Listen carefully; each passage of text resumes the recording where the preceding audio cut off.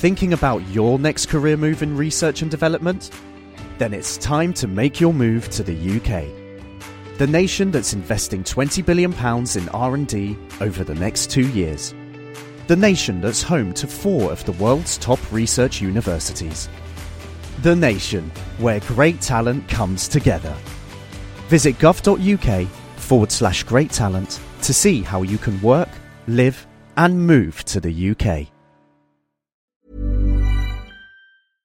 Thank you for downloading this podcast from Talk Radio 702 and 567 Cape Talk. For more podcasts and more information on your number one news and talk station, please visit 702.co.za or capetalk.co.za. The Naked Scientist on Talk Radio 702 and 567 Cape Talk with Reedy Clubby. It is 24 minutes to 10 o'clock and thank you very much for staying with us. Good morning to you, Chris. Morning. Good morning to you. I'm very excited about this story and I'm curious to know how far are we from this becoming reality? DNA robots programmed to kill cancer cells? Well, I saw this and I thought, wow, that's an amazing story. It's a group of researchers in America at Harvard, Sean Douglas and his colleagues. It's a paper in the journal Science this week. What they've done is by understanding how DNA curls itself up, they have taken a string of DNA letters all joined together, which are about 7,300 genetic letters long. And by choosing the genetic letters very carefully, they have come up with this sequence which folds itself into a shape which resembles a little hexagonal box. So there's a hole in the middle, and it's got these hinged edges so it will close up on itself. And it even has 2 latches, which are activated by special chemical keys on the side. Mm-hmm. And what they're able to do with this virus-sized box is pack a cargo inside it of various molecules. And when certain chemicals in the environment interact with those latches on the side, they cause them to spring open, and rather like a tuck box in a dormitory at midnight during a midnight feast at boarding school, then the box springs open and out come the cargo molecules. And they've demonstrated in a proof of principle here that you can program these latches to respond to a whole host of different chemicals. And in this case, they do it with some cancer cells. So they choose cells in a dish which have certain markers, chemically speaking, on their surface. And they put into the DNA boxes a chemical which makes those cells stop growing. It's an anti-growth signal. They deploy the DNA nanorobots onto these cells, and hey presto, they ping open, out come the drug molecules, and the cells switch off. Mm-hmm. And they've even demonstrated that you can use them to go and collect cargo. They did another experiment where they got their little DNA robots to go and collect a sample of something called flagellin, which is the protein that salmonella and other bacteria use to swim around, and pack it inside themselves, and then go up to a white blood cell, and when they meet a white blood cell, release the stuff onto the white blood cell so that it knows to start responding. Mm. So they're saying, and I quote, that this design could inspire the designs with different cell activities and biologically active payloads for cell targeting tasks. That's what they say. So basically, you're at the stage now where you can build a molecule or a molecular robot from a string of DNA letters. Mm-hmm. Very interesting indeed. I have an email here from a very distressed listener. Chris says he's got gangrene and he was told that his knee has to be amputated, and he wants to know is this the best option under the circumstances, or leaving his leg as it is, knowing that it won't take care of the problem, but would the problem get worse if he doesn't get his leg amputated? Well, when someone advises that you have an amputation, and I'm very sorry to hear that because it's obviously an awful outcome for somebody, usually it's done with a very good reason in mind, because this is not a trivial thing to do, obviously. And the usual reason is that either there is some kind of infection that cannot be controlled, a bone infection, or the circulation, the blood supply to the affected part of the body has become so poor that it's just never going to heal itself. And because the blood supply is poor, then you can't deliver the immune system and deploy the immune system in the tissue properly, and the tissue begins to break down because it gets overwhelming infection, and also you can't grow new cells because there's insufficient blood supply. Mm-hmm. This is quite common in people who have things like diabetes. And sometimes the only thing to do to make sure that person doesn't suffer an overwhelming life-threatening infection is to bite the bullet and say, we have to remove the affected body part. And so surgeons will then go as far back up the leg as it's safe to go, leaving as much of the tissue as possible, in order that they give the person the best prospects for a prosthesis as well. So if possible, they'll try and go for a below-knee amputation because this preserves the knee joint and therefore the range of movement that the leg is capable of. But sometimes it's necessary where things are really bad, or depending upon what's actually caused the injury in the first place, trauma, infection, whatever, to go above the knee. So the doctors will be as conservative as they possibly can while maximising the health and other outcomes for the patient. Oh, shame. Okay, let's go straight to the lines. Joe, you are calling us from Florida. Hi. Hi, how are you? Fine, thank you. I just wanted to ask Chris a question. What is aspartame? And is it good for human consumption? And because I hear that it is something that affects, that gives you Alzheimer's. Can you just elaborate on that? Okay. Hi, Joe. Aspartame is an artificial sweetener. It is made of 2 amino acid molecules. I think it's 2 alanine molecules stuck together. And they are stuck together by a methyl group, carbon atom, between the two. And when they go into your body, then the molecule breaks up and it does produce a very tiny amount of methanol, which is the methyl group that stuck the 2 molecules together.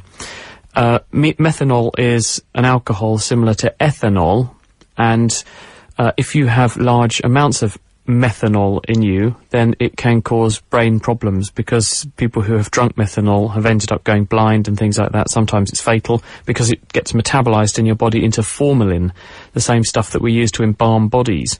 Not nice to have that washing around inside yourself.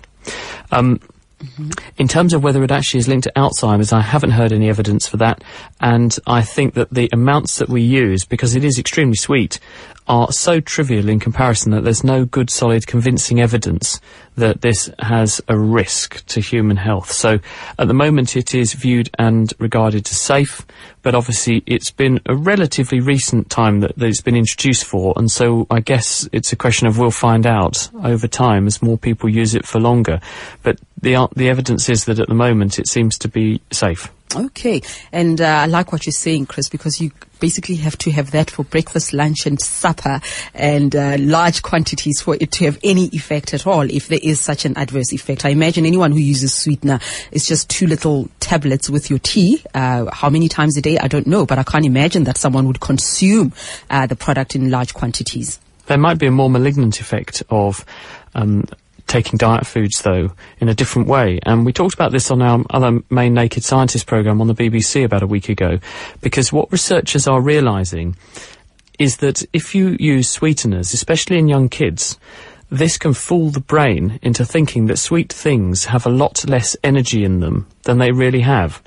And the consequence of that is that when you are presented with a sweet food that does contain a lot of sugar, you tend to overeat that option.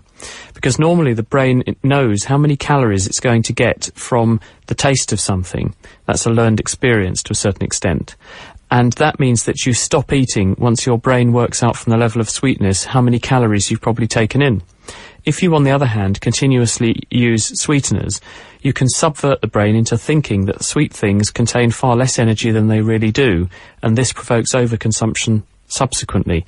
And in tests on animals, they've shown that animals fed with these things, of all kinds, not just aspartame, they all tend to overeat when offered the opportunity later. So one suggestion for why kids these days are piling on the pounds at a younger age than they should do is that perhaps they're taking or being exposed to these sweeteners, and this is fooling them into overeating when they get the chance.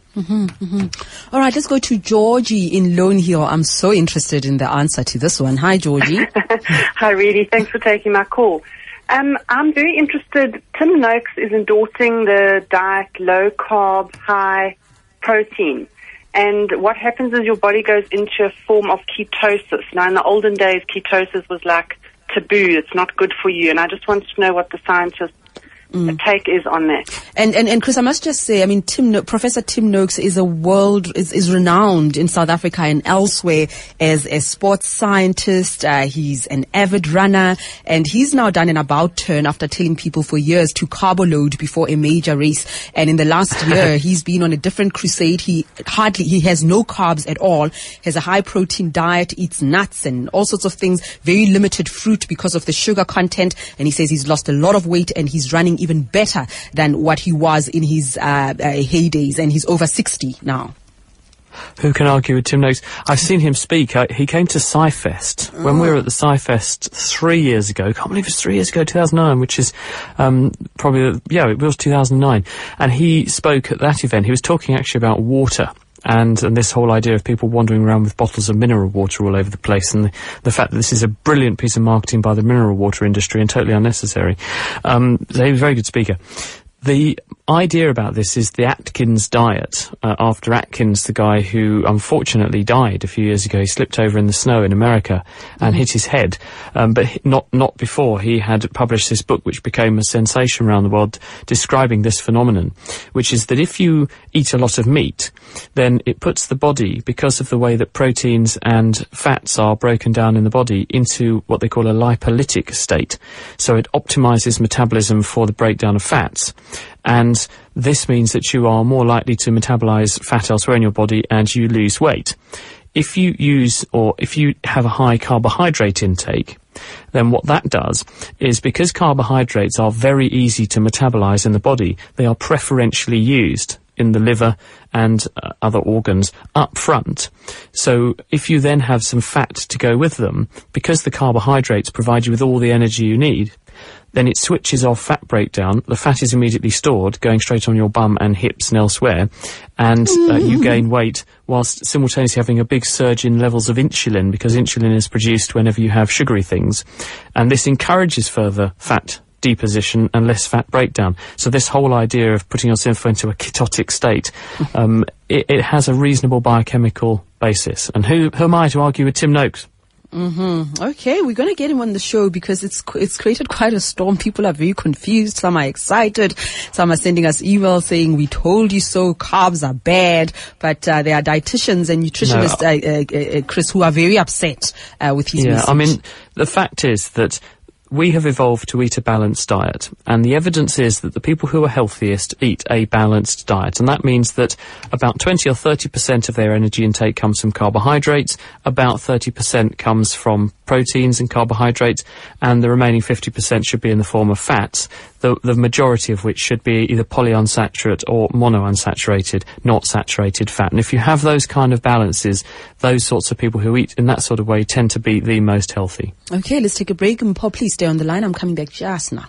The Naked Scientist on Talk Radio 702 and 567 Cape Talk with Reedy Clubby. And we chat into the Naked Scientist, whatever you want to ask him. Our lines are open for you on 021-446-0567, 011-883-0702. Mpho in Hatfield. Hi. Morning, Reedy. How are you? I'm very well, guys. Welcome. I'm all right. I have two questions for the Naked Scientist. The first one being, how physiologically is melanin produced? Okay. And then the second one is there a difference between melanin and neuromelanin? Like melanin as in skin melanin and neuromelanin? Okay. Yes. Hello, Mpho. Melanin is the brown pigment that's in skin. It gives us suntan if you're pale and pasty like me. It gives you an all-over tan, as my friend Shibley likes to describe it, if you're of dark-skinned persuasion or extraction. Don't know quite what the right word is there. But the chemical is produced from the amino acid tyrosine, and it's produced by a synthetic pathway which in the brain is also used to produce neurotransmitters, including one called dopamine. So areas of the brain that metabolize dopamine and also make noradrenaline, which is made downstream of dopamine in the same pathway, they accumulate a dark brown or black pigment called neuromelanin, and you build up this chemical in the nerve cells that make dopamine, and they look black. So when you take a cross-section through the brainstem, which is the part of the nervous system where you make dopamine, and also the locus ceruleus, the part of the nervous system where you make noradrenaline, you will see this bluey black pigmentation in the nerve matter there, and that is the neuromelanin. I'm pretty sure that the chemicals are equivalent and identical, but I will say I'll take a degree of uncertainty because I haven't actually looked at the structures of them, but I'm pretty sure they're identical. I'd need to check. Okay, thank you very much, Mpho. I have an SMS here from Fiona. Says, why can't they make side view mirrors to more accurately reflect the distance of cars and objects the way the rear view mirror does? That's a very good question. I'd have to think about that before getting it wrong. My instinct is that because it often says objects in the rearview mirror may appear closer than they really are, just to cover themselves legally, don't they? It may be that the curvature of the mirror, in order to give you the best field of view, has the effect of distorting your judgment of distance, but I need to check this because it's an optics question. They're horrendously hard to get right off the cuff. So may I take a rain check on that one, and I'll check to see if there's an answer I'm not thinking of. We're happy with that. And SMS says, do insects feel pain when you kill them with an insecticide or Doom, for example? The way that these insecticide sprays work is that they contain a neurotoxin. Usually it's a chemical based around a phosphorus group stuck onto an organic molecule, and they inhibit an enzyme called acetylcholine esterase. When nerve cells talk to muscles to make muscles move, they squirt out the chemical acetylcholine, and acetylcholine locks onto chemical docking stations called acetylcholine receptors, which are on the muscle cells, and they activate the muscle cell. And the effect is terminated by the breakdown of the acetylcholine molecule by this enzyme, acetylcholine esterase. So if you expose the nerve muscle junction to a chemical which immobilizes or blocks that enzyme up, then the connection between the nerve and the muscle, the chemical signal, can never be terminated, which means that the nerve continuously signals the muscle relentlessly. And this is how these sprays work. So you spray the chemical in, it's very stable, it's not broken down in the fly's body, it locks onto their acetylcholine esterase enzyme, inactivates it, and they signal their muscles to death. Effectively, all their muscles go into a sort of constricted state. I would guess this is probably like having an all-over simultaneous body cramp or tetanus everywhere. I'm not sure whether insects feel pain. They certainly react as though they could feel pain. Whether or not they interpret the all-over body cramp as painful, though, I don't know. But I would say it's definitely unpleasant. Absolutely, it looks like it. Chris in Alberton, hi. Yeah, I keep on really. Could you please answer scientist? What causes the Puza face? What causes Puza face? Chris, let me explain what that is. You better had. Puza is a Zulu word for drinking, right? Or to drink. Now, in the black communities, when somebody drinks excessively, it starts showing on their faces. They've got these bloodshot eyes, their lips are just skewed, they go red. It's just a funny face. You can just tell that this person drinks a lot. So we say the person has a Puza face. So Chris wants to know what causes a Puza face. I would have thought it's self-explanatory. Too much puzzing, Chris. Yeah, too much poozing, yeah. The answer to this is that alcohol has a number of effects, and one of them includes on the blood vessels. And when you drink a lot, then it will cause vasodilatation, opening up of blood vessels, certainly in many vascular beds around the body, and this includes in the face. And that's why people who booze get very red-faced or plethoric, and the Puza face that you're getting is because of enhanced blood flow to the face, and the opening up of blood vessels in the eyes cause bloodshot eyes as well. Add to that, you've then got chemical injury because the alcohol gets metabolized to acetaldehyde, which is chemically very similar to formalin, the stuff we use to fix dead bodies. And this means you are literally pickling your tissues. So tissues in the body are seeing injurious chemicals, and this also means that then you open up blood vessels as well to wash out these toxins and repair the damage to the tissues, and that's part of what a hangover is. Oh, okay. Thank you very much, Chris, for asking that. And brilliant question. It is, absolutely it is. Somebody wants to know, when do babies start thinking in an SMS? Well, there's a lot of evidence they start thinking in utero. People have done studies now showing that babies, depends on how you define thinking, obviously, but babies are born with certain food tastes depending upon what their mums eat.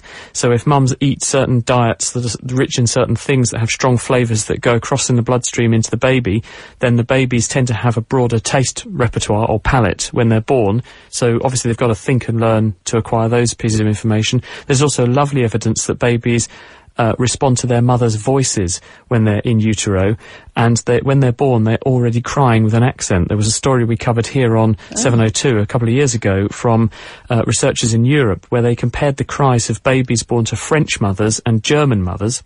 They chose those two because French words tend to go up in the sentence, up in the word, in a different place than German words. And so you can hear a very characteristic, either tented or inflected way of crying in babies born to mothers of these two different nationalities. So it suggests that the babies are already learning in utero what their mum's voices sound like, and then imitating them with their cries, probably as a bonding thing, so that when the mum hears the baby, because the baby sounds a bit like she does, there's a closer bonding between the two. So I would argue babies are already thinking and learning in utero, and the nervous system is intact and beginning to assemble itself from 20 or 30 weeks. So by 30 weeks you've got quite a big brain which is quite well connected together. At 20 weeks you've got a more primitive brain, but it's certainly got connections and is beginning to make some responses to stimuli. So sometime between those two you've got the rudiments of a brain that could begin to learn things. Chris, have a lovely weekend. No Pooza face for you this weekend. Well, you never know. Bye-bye. I might give it a go. Bye-bye. Thinking about your next career move in research and development? Then it's time to make your move to the UK. The nation that's investing £20 billion in R&D over the next 2 years. The nation that's home to 4 of the world's top research universities. The nation where great talent comes together. Visit gov.uk/great talent to see how you can work, live and move to the UK.